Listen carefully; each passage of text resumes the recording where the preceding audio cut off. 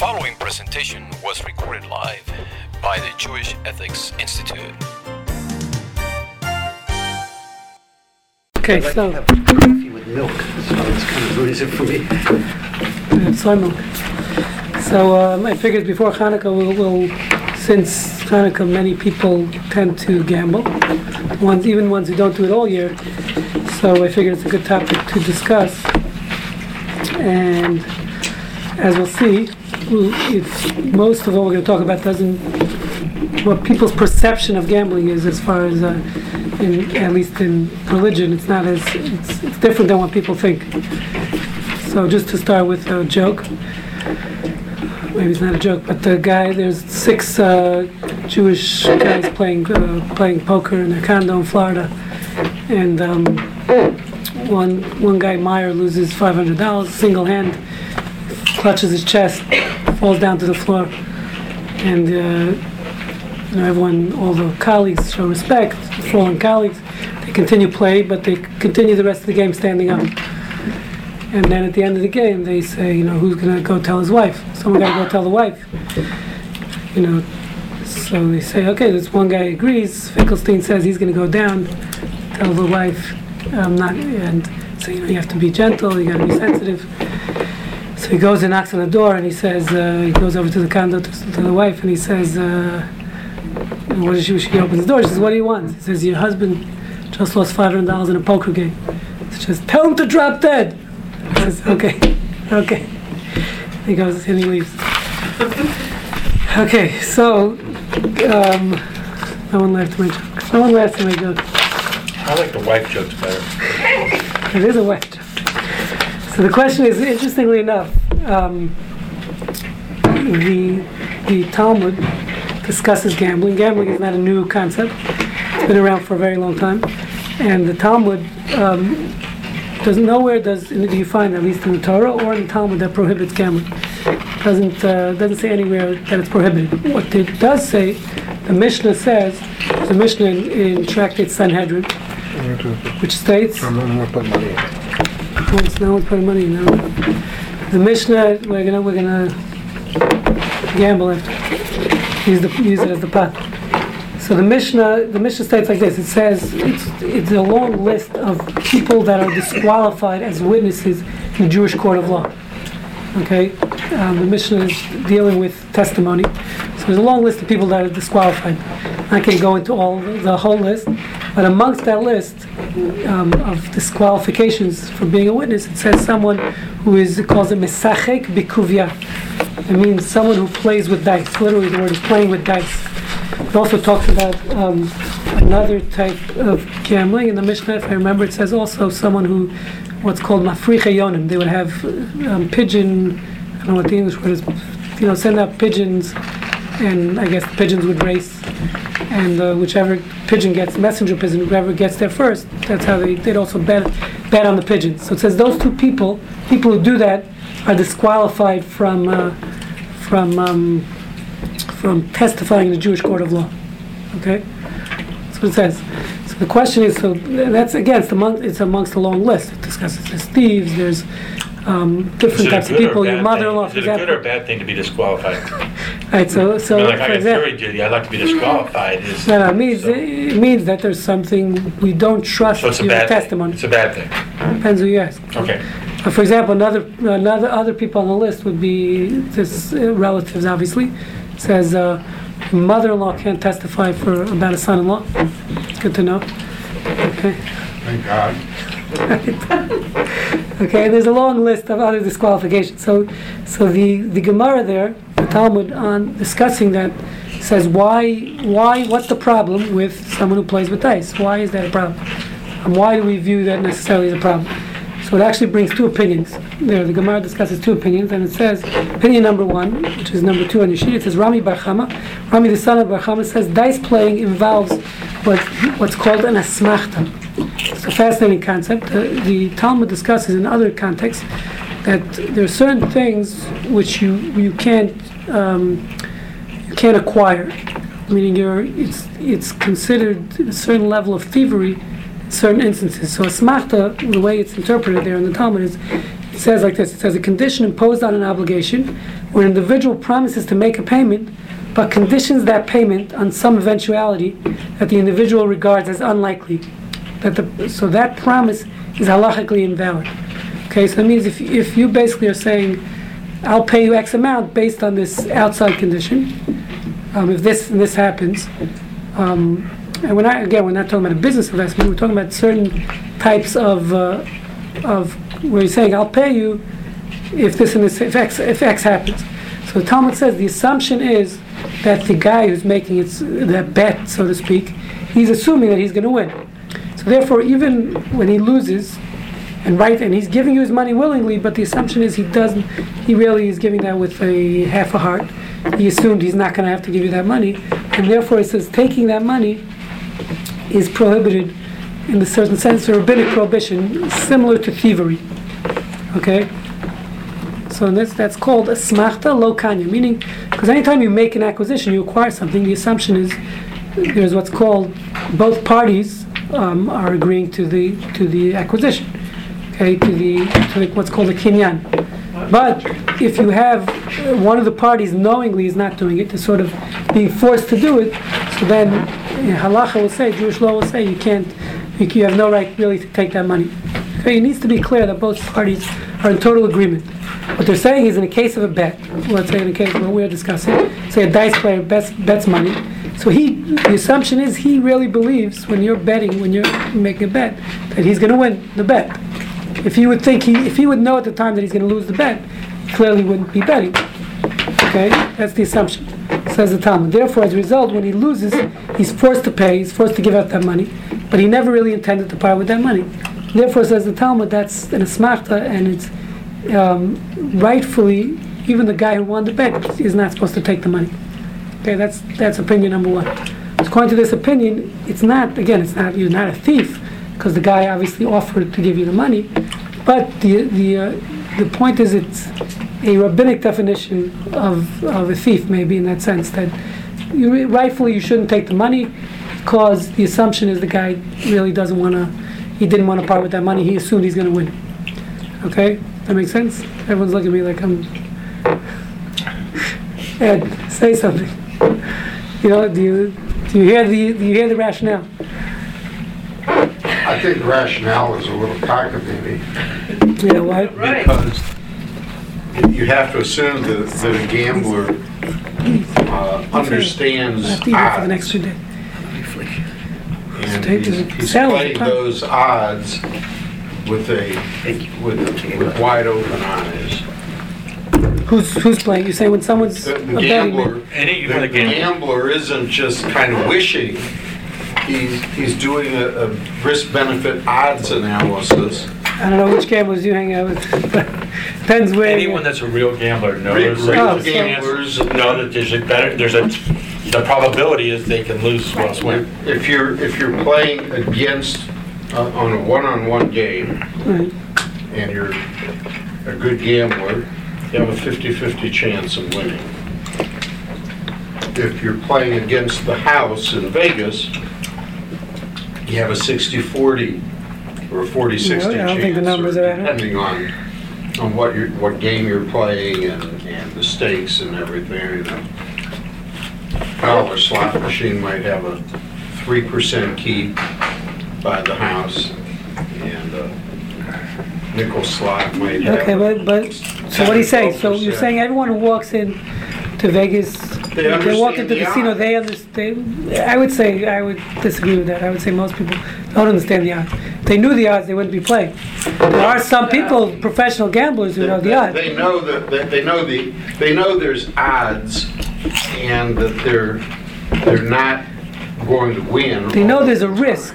I don't know if they know the numbers. The odds are not. Know the odds. They know they may Depends not who. win. I may not know the odds, but I know there's... But there is gambling. Most of it is exactly like you say, that there's a 50-50 chance whether you're going to win or lose, and then you pay a juice usually says less.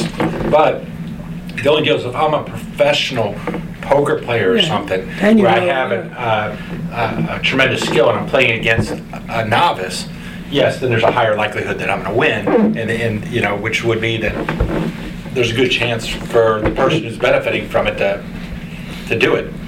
But in most cases, the odds take into account everything. Yeah, but I'm saying I don't agree with you completely. What I'm saying is, and then I'll get to David. What I'm saying is, I think most non-professional gamblers, if they go, if someone's going on a trip to Vegas, they stop in a casino or Kashada or wherever in Atlantic City, they don't know the odds. If they would know the real numbers, they wouldn't do it. No, they know it. Because in most cases, no, necessarily. You know you're going to either win or you're not. Okay, You're not going to always but win. I'm saying the There's chances still of winning are luck so involved. slim. No, there's still any luck involved. Yeah, there's luck. Random But I'm saying, probability. so there's luck in You can lotto go to also. Vegas. But it's 1 in 3 billion chances you're going to No. win. People that go to Vegas look up and they know that there aren't beautiful chandeliers and sexy women and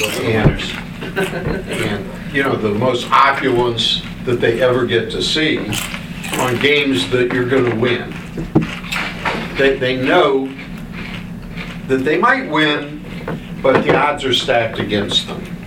Now, a professional gambler knows what those odds are. He might say to himself, okay, the odds are stacked 5% against me. How much am I willing to lose over a long period of time of gambling for my entertainment in Vegas? Right, okay. Because So, I know I'm not going to really be able to come out a winner.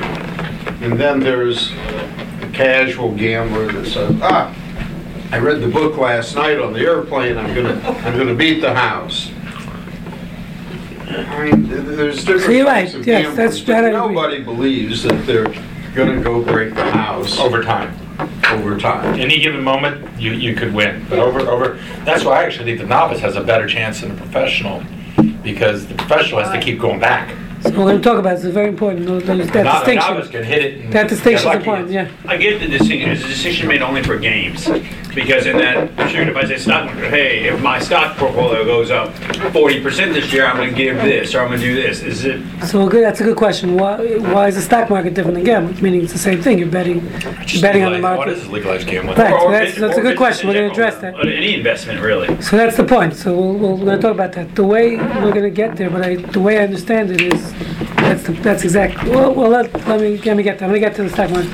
I don't want to jump the gun.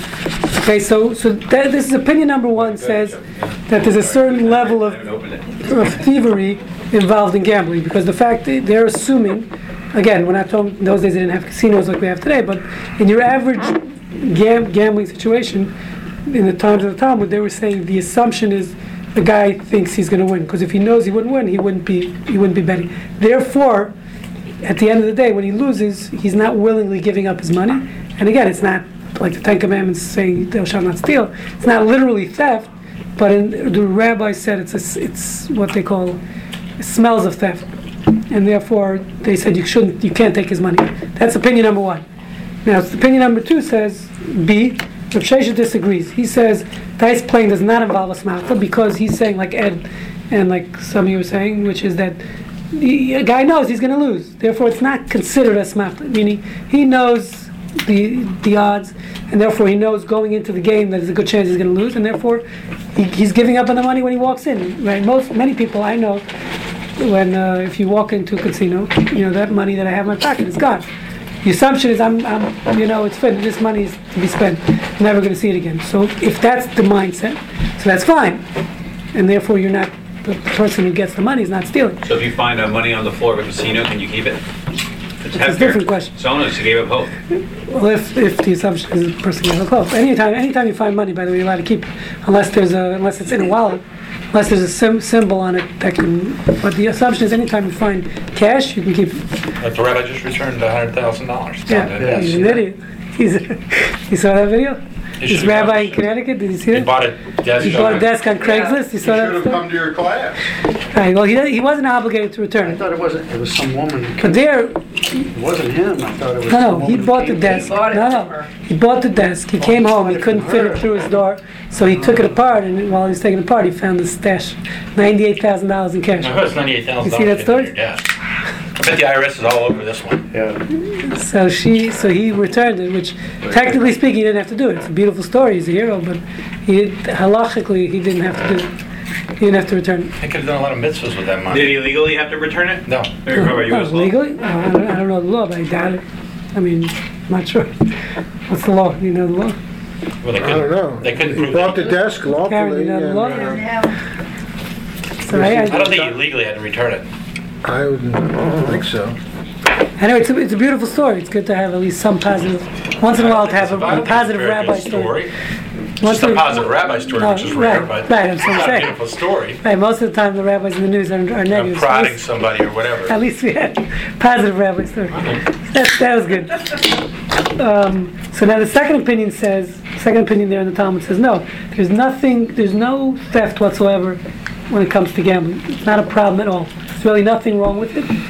But he says the only issue is, he says the Mishnah that's disqualifying gamblers from testifying in a Jewish court of law, it's not because they're thieves. He says we're talking about a chronic gambler. That means that's his whole profession. He's a professional gambler. That's his job. He makes his living from gambling. So he says it's just a moral issue.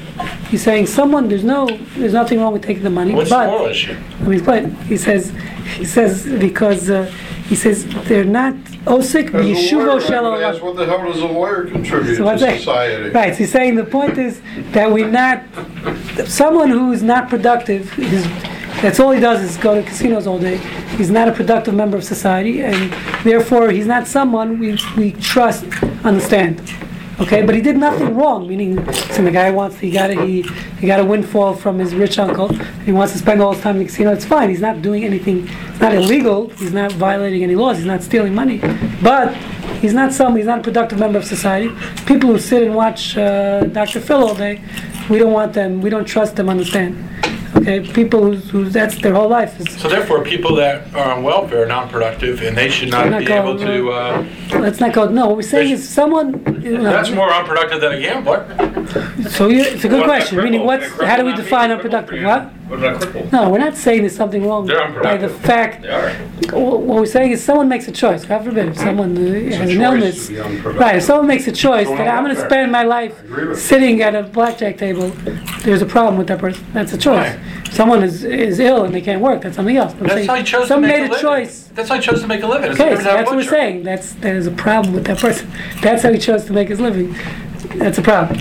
That's what this opinion is saying, and therefore we're not going. It's a matter of trust. It's somewhat again non-productive members of society sometimes have an issue of trust, and therefore we're not going to This put them up opinion on is the from stand. the Sanhedrin? What? This opinion was from the Sanhedrin? Not from the Sanhedrin. It's in Tractate Sanhedrin. Whoever Check. had that opinion was wrong. So you like the first one better, saying it's stealing? What, gambling? Yeah, you'd rather say it's stealing than. No, it's not. But I'm saying it's not, So you don't like both opinions. You're saying both opinions. mischaracterization. No, I'm saying I which think one? The first A or B? opinion is mixing up two different words. Yeah. It's conflating hoping and expecting.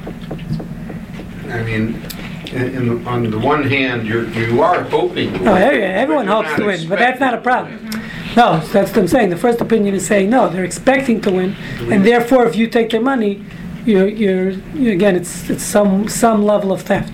Second opinion is saying no, like you're saying, they're only hoping to win. These two opinions are arguing in exactly what you and me are arguing about, same concept. First opinion is saying they're expecting to win, and therefore you can't take their money. Second opinion is saying no, they're hoping. Everyone hopes to win, but they're not. No, they're not thinking they're only going to win. But, right? They know So- the odds so you- are stacked you- against them. Therefore, the second opinion says it's only a moral issue. It's not a legal issue. Do you think it's stealing? Okay, You personally?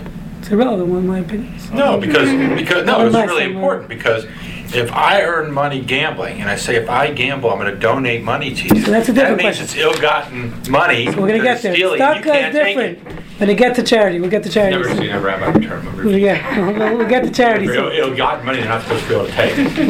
We'll get charity could be different. But If you wander it twice removed, Yeah. it's You bet. okay to take the I money. wouldn't go through that effort. Oh, you would? We're gonna talk about If the prostitute buys a goat, it's Right, okay. right. She can donate the goat. She can't No. donate the money. No, if she received a goat as payment, that's a problem. No, yeah, but Said- if she got money, she could buy a goat. Right, And that's if she fine. got a goat, she could trade it for another goat to give to the rabbis. Right. Right. So you have to launder it twice removed to give it This to is the past rabbi. class. I find that. Oh, I okay. find. Yeah, we're not- No. I came up with tzedakah and charity that, Okay. that discussed rabbis money are laundering. not allowed to Yeah, take ill-gotten money. So they couldn't take a donation from the mafia. Okay. Okay, Well, technically. So that's how we got onto the issue, Yeah, was but- they could accept. Well, that's why I was money thinking his from- opinion, because from gambling. if I earn my money ill-gotten by gambling, which he says is stealing, So no, only the first opinion says till we get there. So let's talk, so we're gonna talk that's about it. yours. So I'm saying it's irrelevant. In my opinion, I can't. My opinion is I go with whatever the rabbi says. Ill-gotten or not, he'll take it. Let's discuss. Okay, so now Yeah, but in your opinion, you might say, oh, I can't give them the Gemara. I can't argue on the Gemara. I'm just a little, I don't get paid. It's beyond my pay scale. They're much paid much better than I. I can't argue on them. Okay, so there's two opinions here. We don't get to choose. The Shulchan Aruch, Rambam, and Maimonides, they decide Oh, that's my between opinions. The press. He for sure thinks. This guy. Okay, so now what's the difference? At the end of the day, they're both saying that they can't testify. What's the practical difference between these two opinions? They're both saying they're just interpreting the Mishnah as to the rationale why we don't allow them to testify. Question is, what's the practical difference? So the practical difference would be if it's not a professional gambler, right? If someone just visits Vegas occasionally, they go to Kashada once a month or whatever the case is, right? So in that case, according to the first opinion, there's still a problem because that money they're taking from that once a month visit to Kashada is a form of theft, right? But according to the second opinion, since it's not they have another job, right? They're just once a month they take off and they go for a day to gamble. So there's nothing morally wrong with that. We're saying it's not stealing. It's only the person who's an unproductive member of society who's gambling. He's a chronic gambler or he's a professional gambler. This is what he does for a living. That's the issue. But the guy who occasionally takes a trip to Vegas and gambles, there's nothing wrong with that, according to the second opinion, and we're going to let that guy testify. So there's a practical difference between the two opinions as far as testifying. Because again, according to the second opinion, it's only the guy who doesn't have another form of income. But if he has another form of income, so that's fine. So that's how you differentiate is another form of income. You're okay, even if you According to still the second opinion, yeah. even if you still do illicit activities to get part of your No, income. not illicit. Gambling, which is Gambling is not illicit. That's the point. Oh, It's not illicit. sure. What we're saying is, it's the person who's Sure. it's only the person who's Well, it's a hobby unproductive. versus profession then, if you got another job. Right, exactly. That's what we're saying. If it's a hobby, it's okay, according to the second opinion. If it's That depends what you're if This it's is a if little that's your unusual. profession, This is a little unusual, as I understand all of this halakha stuff, you know. because it's looking at motive rather than action. No, So- it's not. No, on the contrary, it's not motive. This, according to the second opinion, we're looking at is this a productive member of society or not. So we judge if a guy's that's all he does is hang out in casinos. You judge that's his- you judge his so total it's acts, not right? motive. It's the action. Meaning, if this guy just sits in a casino all day, then he's not a productive member of society. Then that's the gambling that we have a problem with. That's hardly a If a guy criteria. shows up once in a while to a casino, that's fine. What about a blackjack dealer who's... So we'll discuss that. I mean, the owners. What about the owners? It's like Edelstein, right? Sheldon Adelson, right? The guy who gave like $6 million or something to Romney. Obviously the Romney not. campaign. not a productive member of society. Obviously. No, he owns casinos all over. So we're gonna talk about him. So 1 second. Okay, so we got the practical difference. So now who do we rule like? Which of these two opinions do we rule with? Do we say it's the first opinion, the theft, or again, this is in the Talmud, so it's not for us to decide. What does the Shulchan Aruch say? What does the Code of Jewish Law say? So the Ramah, who's the amendment to the Code of Jewish Law, says he seems to rule like the second opinion. He says if he has another occupation, okay, as long as the guy has another job, even if he plays dice with Jews, we don't disqualify him as a witness. And he says the custom is already spread in accordance with the latter opinion to permit playing dice. So the Shulchan Aruch in the Code of Jewish Law, according to Ashkenazim at least, this is the Ashkenazic amendment, says that if you play occasional dice, as long as it's not your profession, we're good. We're good with that. So it's okay to have your occasional poker game. Okay, that's what according to that opinion. Not everyone, as we'll see, there's other issues. We're going to talk about addiction and other things. Basically, that opinion is saying, it seems to be ruling like that aspect that it's okay to play poker once in a while. Okay. No lunch for you? No lunch? Okay, so the question is. Quitting his day job.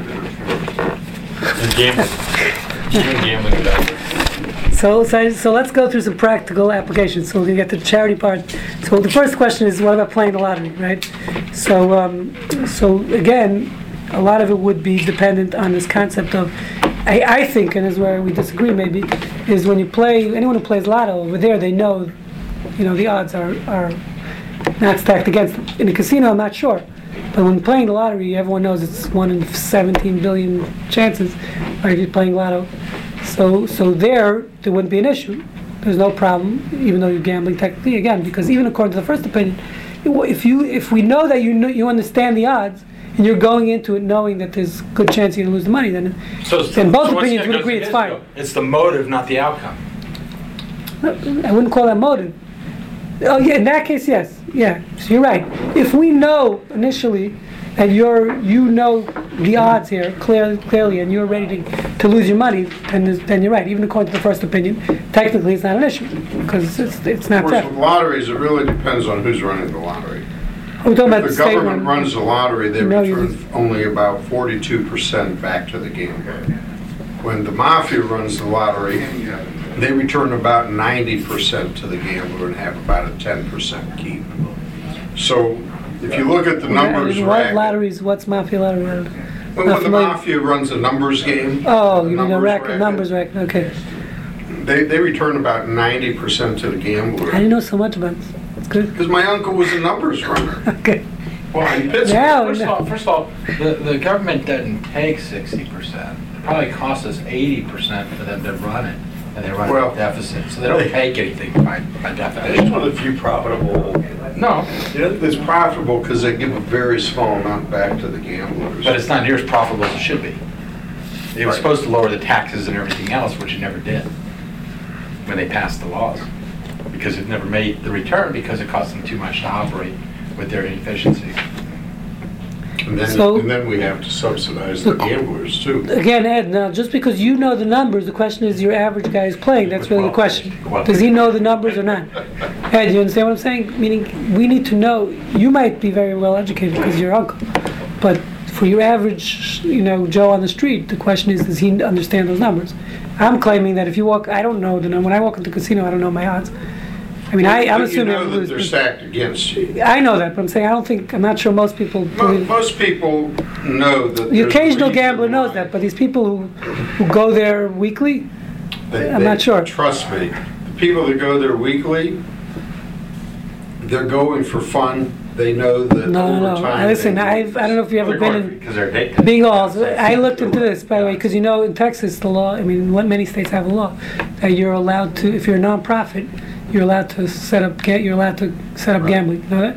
501(c) in the state of Texas, you can have bingo games, and that's why you see all these bingo halls. Yeah, but they're all run by nonprofits. Limit the games. You can't set up a dice table. Yeah, bingo. It's bingo. You can give scratch-offs. They sell scratch-offs. Yeah. So I went to check this out. I have a nonprofit. So I said, I was in San Antonio. Someone told me, because there's a synagogue in San Antonio, they pay their rabbi salary, and the Varakash was like the school, everything is paid for by bingo in the city of San Antonio. So Rabbi Shamir. So I said, Rabbi up in Akron, Ohio, got arrested for messing with his bingo game. Yeah. Okay. So anyway, so I was in San Antonio. So I called the guy. I called this woman. I was checking it out actually for my son's school. They said, I was on the board, and they said, can you check this out for us? So I went up there. I was there. I visited the bingo hall with the person who runs it. I found out all the rules and everything. So, why am I telling you this? The odds. Oh, yeah. I'm seeing these people that come. It's sad. When I came back, I reported to the board. The people that come and play there, these are the lowest class. They have like a cage, one glass enclosed thing where everyone's smoking. I mean, these are people coming in and breathing. I mean, it's a sad situation. Those people do not know their odds. I can tell you for sure. They do not, and they're there every day. It's daily, and they have all the bingo halls are in bad I neighborhoods. think it's at 7 acres too, they do it daily.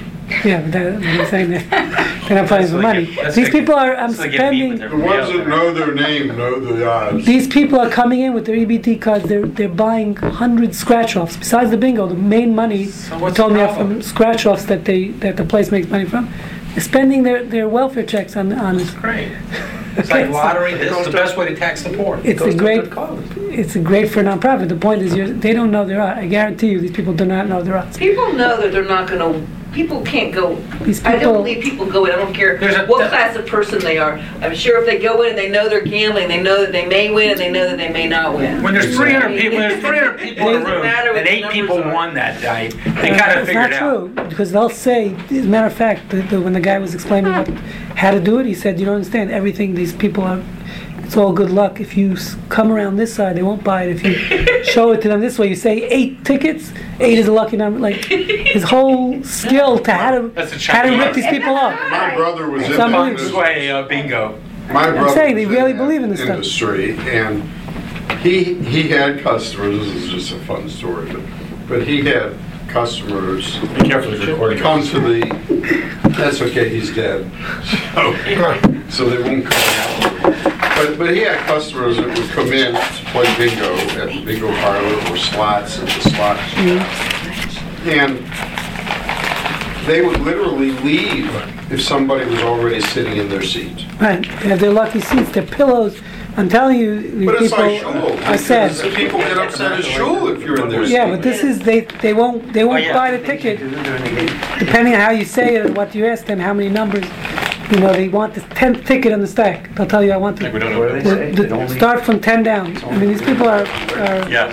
Very superstitious. Huh? It's only weird if it doesn't work. The Budweiser commercial said it. You know, when they get all the Good sports fans Good doing all eye. this weird stuff, and the guy makes a field goal or something. It's like, hey, it's only weird if it doesn't work. If it works, it's like, That's a great oh, it's normal. It's kind of the same thing. so. So you didn't do it? You advised I him didn't do against it? it was so sad. I couldn't. I mean, it's like these poor people. It's a good thing. No, but it's not. Oh, I'm saying. yes, you're right. So they should go buy alcohol and smoke cigarettes instead. The second alternative to bingo.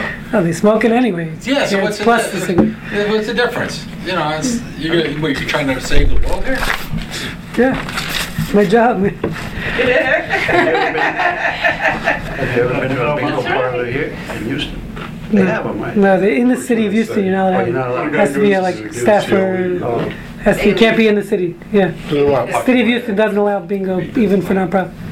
It's like west of. There's some- Really? There used to be a bingo hall right there on next to your Business decision, but it's hard. Yeah, maybe it's Bel Air. Maybe Bel Air. Galton, right after Maybe Bel Air. It could be the city of Bel Air.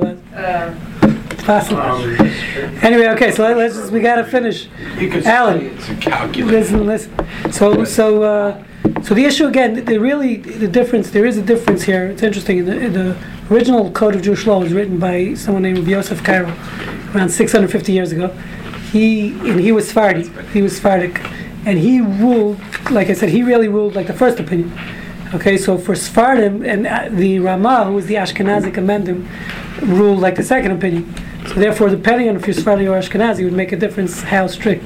Meaning the first opinion again is saying it's literally theft. Second opinion is saying as long as you're not professional, you're fine.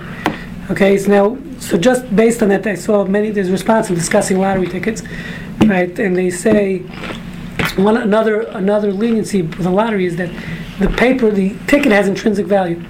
Okay, as opposed to, let's say, a poker game. I'm not buying any. When I put my money down, a poker game, there's nothing that I'm getting in return.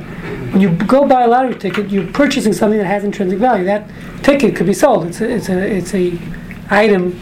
It's a product on the market. Okay, so since it has intrinsic value, that's not called a smachta, meaning you're getting something for your money. You're getting a lottery ticket. Okay, that's another leniency that they discussed. You don't like that, Ed? So As we've the point discussed is, many times. the point is Kenyan, meaning again, we need so to know. much of this is figuring out how to make a loophole.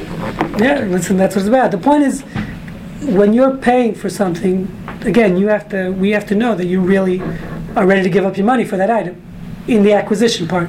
So if you're not getting anything in return, the assumption is you're not ready to give up your money. But if I'm getting an item, where I'm buying a ticket, I get a ticket. The question is, are you going to be satisfied when that guy wins the lotto on the ticket you sold him for $1? What? Say it again.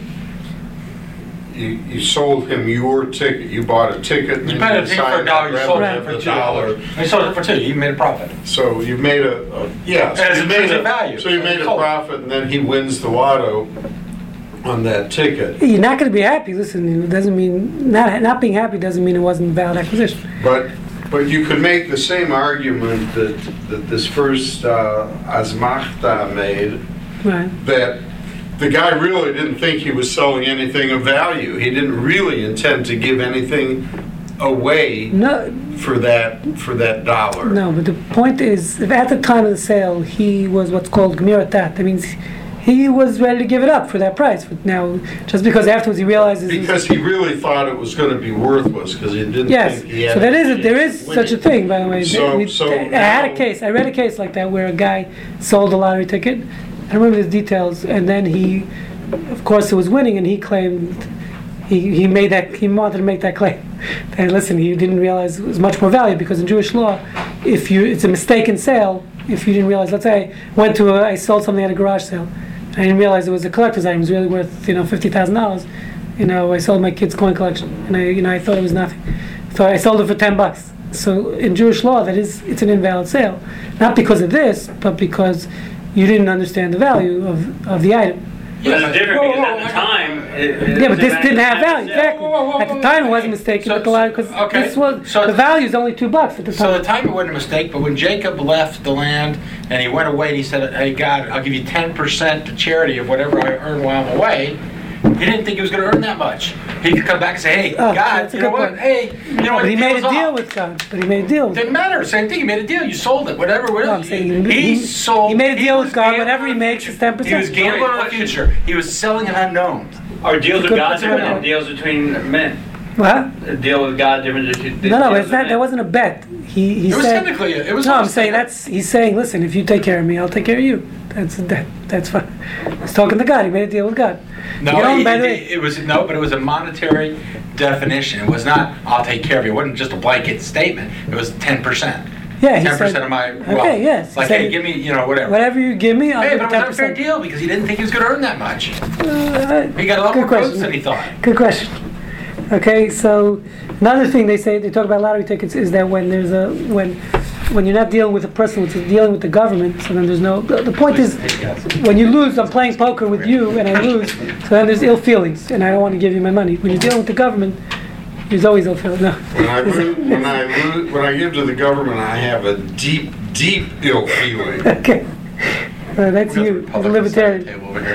Yeah, he's a libertarian. He's not even Republican. And I'm dealing with the FDA every day, which really makes me ill. Okay, so then the other thing is, the last thing is that I saw is what I said before, is that when you're dealing with the lottery, people know the chances are so slim that you don't have this issue at all. Okay, so now getting to the charity question. So the question is charity different? So actually, I mentioned this before. We had the attorney Greg Rosenberg. Remember he was here. I don't remember what we were talking about it, but I had a case. He was my attorney for a case. We were trying to stop an autopsy in the city, and he took the case, and he came the judge. We came before this judge. We were trying to get an injunction on an autopsy. Make a long story short, and we didn't know who the judge would be. The judge walks in, and it happens to be someone who was on my board, and we knew him, Jewish judge, who was just reappointed to the bench a few weeks ago. His name is Grant Dorfman. So do you know Greg Rosenberg? Yeah. Right. So he's. I just need to know what this judge does. If I ever need to get before a judge, I can maybe. So anyways, the judge walks in. So normally the way it works with an injunction, we were going up against the Harris County medical examiner. They wanted to do the autopsy. We were trying to stop. So the way it works is you have to put down a retainer, because if you lose, meaning if they come to trial and they fight the injunction, you have to pay for all the opposing side's attorney's fees. So which is usually it's around $5,000 you have to put down. So Greg Rosenberg, my attorney, goes to the judge. He says, "Listen, I had Your Honor, this is in front of the judge in the court. He says, Your Honor, last night I had a bad poker game and I really lost. And could you lower the retainer? Can you make sure you don't have to pay? So the judge turns to me and he goes, Rabbi, is poker permitted? Jewish law. So the lawyer goes, he says, Your Honor, I gave everything to all my winnings go to Beth Yeshurun and Torch. That's what he tells the judge. So I said, if that's the case, it's okay. So then we continued the hearing, and he gave us a $5 retainer. We went down, the clerk downstairs said, I've never seen why this. did he not recuse himself? That's a good question. On the board. Well, that's a good question. That's a very good question. It was appealed afterwards. He in the beginning of the trial, he told the opposing side that he knows me well. So he's a friend of mine, and they agreed. He gave them the option to request. Now the judge doesn't mean he has to listen to them, but he gave them the option. Afterwards, in their appeal, they did complain about it, that fact that he knew me. But I wasn't a defendant anyway. Technically, I wasn't the defendant. Recusal case. Technically, I wasn't the defendant. Just a witness. I wasn't. I brought it to trial, but I wasn't a defendant. I was a witness. In any case, okay. So gambling for charity. So the question was Greg Rosenberg correct in that assumption that if he gives his money to Beth Yeshurun or Torch, and that gets him off the hook. So many they do discuss this concept that asmachta is not applicable in cases of charity, because let's say even for example, let's say many times you have these people say, I'll give this charity X amount of money if you get a matching pledge. So technically, that's a bet also, right? You're betting the donor's hoping no one matches his pledge, right? So he doesn't have to give his money, right? He says, I'll give $10,000. This happens a lot in fundraising. If anyone's ever fundraised for a non-profit, so someone calls you up and says, I'll give you $15,000 if you get a matching pledge of 15. If you don't get the pledge by Monday, no money. So technically that's betting. It's the same thing. How can you take the money? So they discussed that's not called, in cases like that, a person who commits the match can't claim, smachta, he can't back out of the pledge. Okay, when it comes to charity. So in case of charity, what they say is, meaning again, not that your earnings are going to charity. The point is, if you're betting against the charity or about charity, so then we're saying the rules don't apply. Just because if you want it and now you want to give it to charity, that doesn't help. Okay, if you want it illicitly, that doesn't work. Okay, so far so good. So some other cases. Bronfman did a matching for the collection for the United Jewish Appeal or something, and it was a big match. That's kosher. Yeah, that's what we're saying. It's meaning if you're betting not for charity, but he'll match. Right, exactly. So then, money that's raised. meaning he can't claim afterwards. No, smachta. I follow Jewish law. Sorry, I'm not kidding. Right, they can't make that claim. So your question before, what's the difference in the stock market? So it's something I had this question. I asked a number of people. So at the end of the day, the way I understand it is two parts, two loopholes for playing the market. One is, so first of all, it's something I didn't mention. It's a very important concept, which is what they discuss. Even in gambling, there's actually two conflicting opinions. Some say that the only time, it's similar to what you mentioned before, the only time this prohibition is applicable is when it's total luck. Okay, but if there's skill involved, so then there's no asmachta, meaning because basically, like you said before, if I read the book on the plane on the way to Vegas and I understand everything that's going on, then I can't claim, I can't make, you can't say, well, I assumed that I was going to win. You read the book, you know your odds. So anytime there's skill involved in the game, it's not just the luck. You're just playing the slot machine. That's pure luck. I don't know, maybe I'm sure there's skill there too. Play with skill. Those are the people. Just like the bingo cards. Non-productive members of society. The bingo cards is a skill. So the point is, someone says, in one opinion I saw, an early authority says that if there's skill involved, then the whole thing is not applicable. Because again, the skill, the assumption is it's not just. The point is when you're relying purely on luck, that's where we assume that you don't really want to. You assume you're going to win. But if you know what's involved, and you're not. And some make the opposite. You could argue the other way. The logic is, on the contrary, if since he thinks he knows what he's doing, so he's assuming he's going to win. So it goes both ways. But the point is, when you're dealing with the market, so depending, it's interesting. I spoke to a financial planner this morning about this. I asked him what he would think. So he was saying depends. If you're day trading, sitting in front of a computer and you're just doing a short term, he says that's the same as gambling. That's what he was saying. I'm not saying what the halacha says. As opposed to if there's a strategy involved and it's a long term, investment. So you're better to have a strategy and lose money than just enter and make money. I think you're looking at the outcome. I'm just saying that was his. Is the duration the determiner of No, skill because versus his point was that if someone's just sitting in front of a computer, there's no you're just picking your stocks and you're not researching the company, you're not. Those people know everything about that company. So if you know what you're doing, maybe. Listen, he was a financial planner. They know probably. Day traders actually are highly skilled, I would argue. I'm not talking about you're a professional day trader. I'm talking about some guy sitting in his living room and I mean, his laptop. There's even been data that shows that the dart throwers do as well as the professionals. So that's his point. He said the long-term investments, basically, everything's the same. We know what happens over a 20-year period. So the numbers are always the same. So you're really not gambling in that case. That's the point. That was his point to a certain extent. I don't know, that's not halacha. My point is, and this to answer your question, is the way I see it is, anytime you're dealing with the market, you're not gambling. Yes, you're taking a risk. There's risks in any business investment. But the point is, it's an investment. That's the key difference. It's not, when you're dealing with the stock market, I'm taking my money, I'm making a business investment. As opposed to, if I'm going to a casino, it's not an investment. I'm sitting down to gamble. You own a piece of that company, yes, okay. Right, so therefore, that's called an investment. You shouldn't be buying options. Of course there's risk. There's risk, like David said, in every business, business investment there's going to be risk. Risk is not the issue. The issue is, are you doing an act of gambling where you think, So as long as it's an investments, people know they can lose. That's my answer for the market. You don't like being a semi-professional gambler. I gamble a lot. The only difference between gambling on sports versus gambling in the stock market is in the stock market you pay the commission coming in and coming out. In sports you just pay it when you lose. Okay, so they're both The big difference is as long as the government is spending money, the market's going to go up as a whole. It's an ethics organization.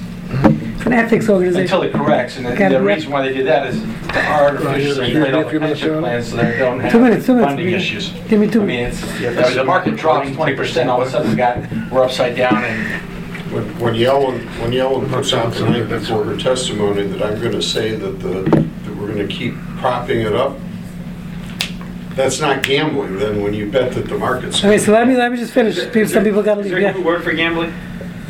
Well, this word in the Mishnah is misachek b'kuvya, which literally means playing. Sichek means to play with dice, playing dice. There's no word. It could be modern Hebrew. There is. I'm not familiar with. It could be modern Hebrew. There's a word for gambling. I'm sure there is. Okay, so what about so casinos? The issue is like this. So some want to say anyway, going to casinos might not have the same issue because again, you're playing against the house there. You're not playing against an individual. Now, again, so that's what they talk about, as opposed to playing again. You're playing a certain game. By the way, there's another loophole, which I forgot to mention. One other loophole, which is they say if everyone, let's say you're playing a poker game, if everyone puts their money, all their money on the table, whatever they're spending that night, so then once it's out on the table, according to one opinion, Tosafot, one of the commentaries in the Talmud said, then it's basically you're giving up your money. You're taking your pile of money, you're putting it, saying this is for the game tonight. So once you did that, so you're not, then it's fine. There's no asmacht anymore because you're showing that you gave up your money. That's another interesting loophole. Even if you reserve the right to pick it up and walk away at any time and not play for the duration of the. That's a good question. I don't know. There's technically when you walk into a Vegas casino with money in your pocket, you've given it away. Okay, I mean. Well, that's the point. Some people understand that, some don't. So let me just finish. That's the logic you use when you go in. Yeah, you do. You know that. We should have our next one of these in Vegas. So now the question is, what about Sheldon Adelson? What about owning casinos? Because that's a job for a nice Jewish boy, right? Can own it? What about the owner of the casino? What? So I couldn't think of a better job. Okay. He's So done well with the sands, has. yeah, he's done pretty well. So the point is, so what they say is it could be that over there also. It might be easier in the sense of more lenient, because the casinos, even when you win at a casino, when you, let's say, when a slot machine, the sirens go off and everyone comes around. So in those cases, the casino wants you to win, because it's, first of all, it's good for business. When you hit the jackpot, that's part of it. That's how they now all these old ladies come rushing over to try to use the same machine for the next 2 hours, right? So the point is, so they ready to give away that money. Like you said, they know how much they're going to lose. At the end of the day, they know they're still coming out on top, even if they're giving this person $1 million, right? They're still coming out on top. So therefore, there's no issue of asmachta. When you're taking money from the house, at a casino, that's part of their business. They for sure, they know exactly how much they're going to give away. Like you said, what is it, 20%? 60? You said 60. The casino, but right. So, but they know the numbers exactly how they're going to work. Therefore, there's no issue of asmachta in those cases. So that's what they say. So therefore, it's actually owning a casino is less of or taking from a casino is less of a problem.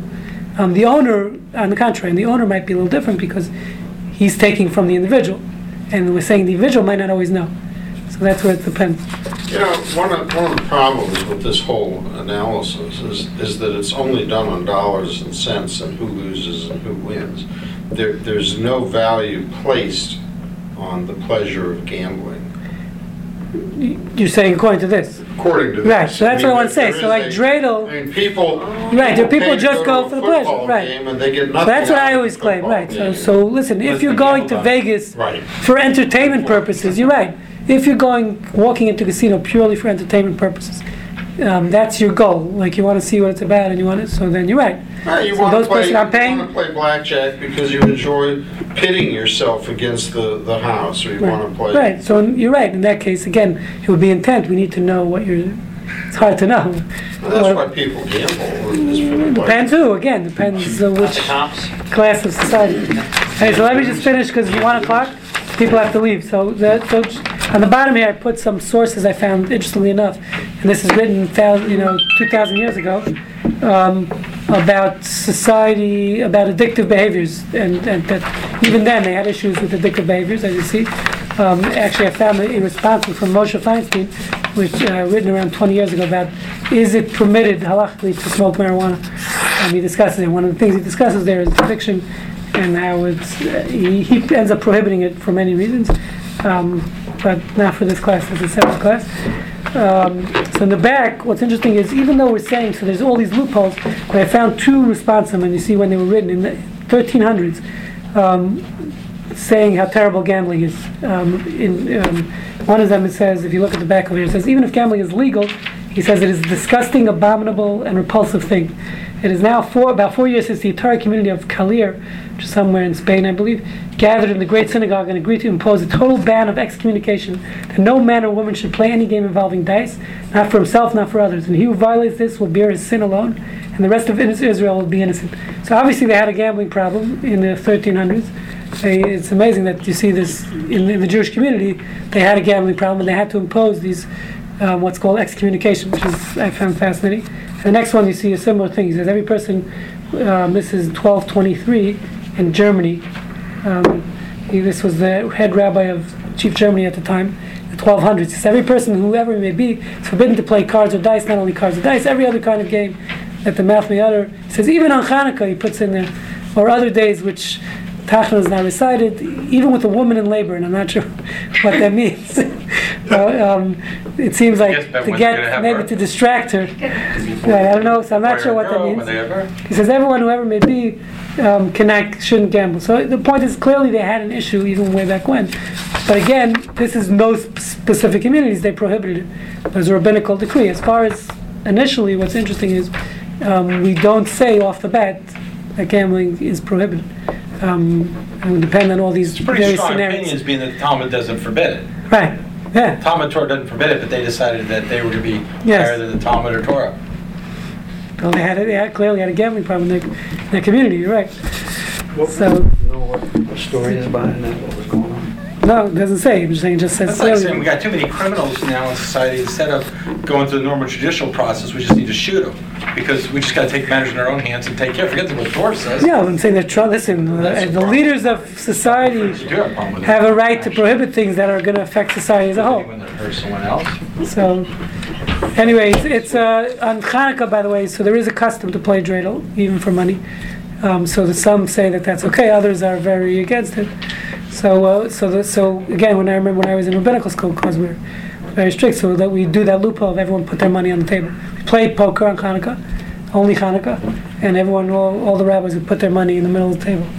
Yeah, each one bought in for $3. It was actually $2.50. Thank you very much. Thank you. Make sure everyone had their bar number.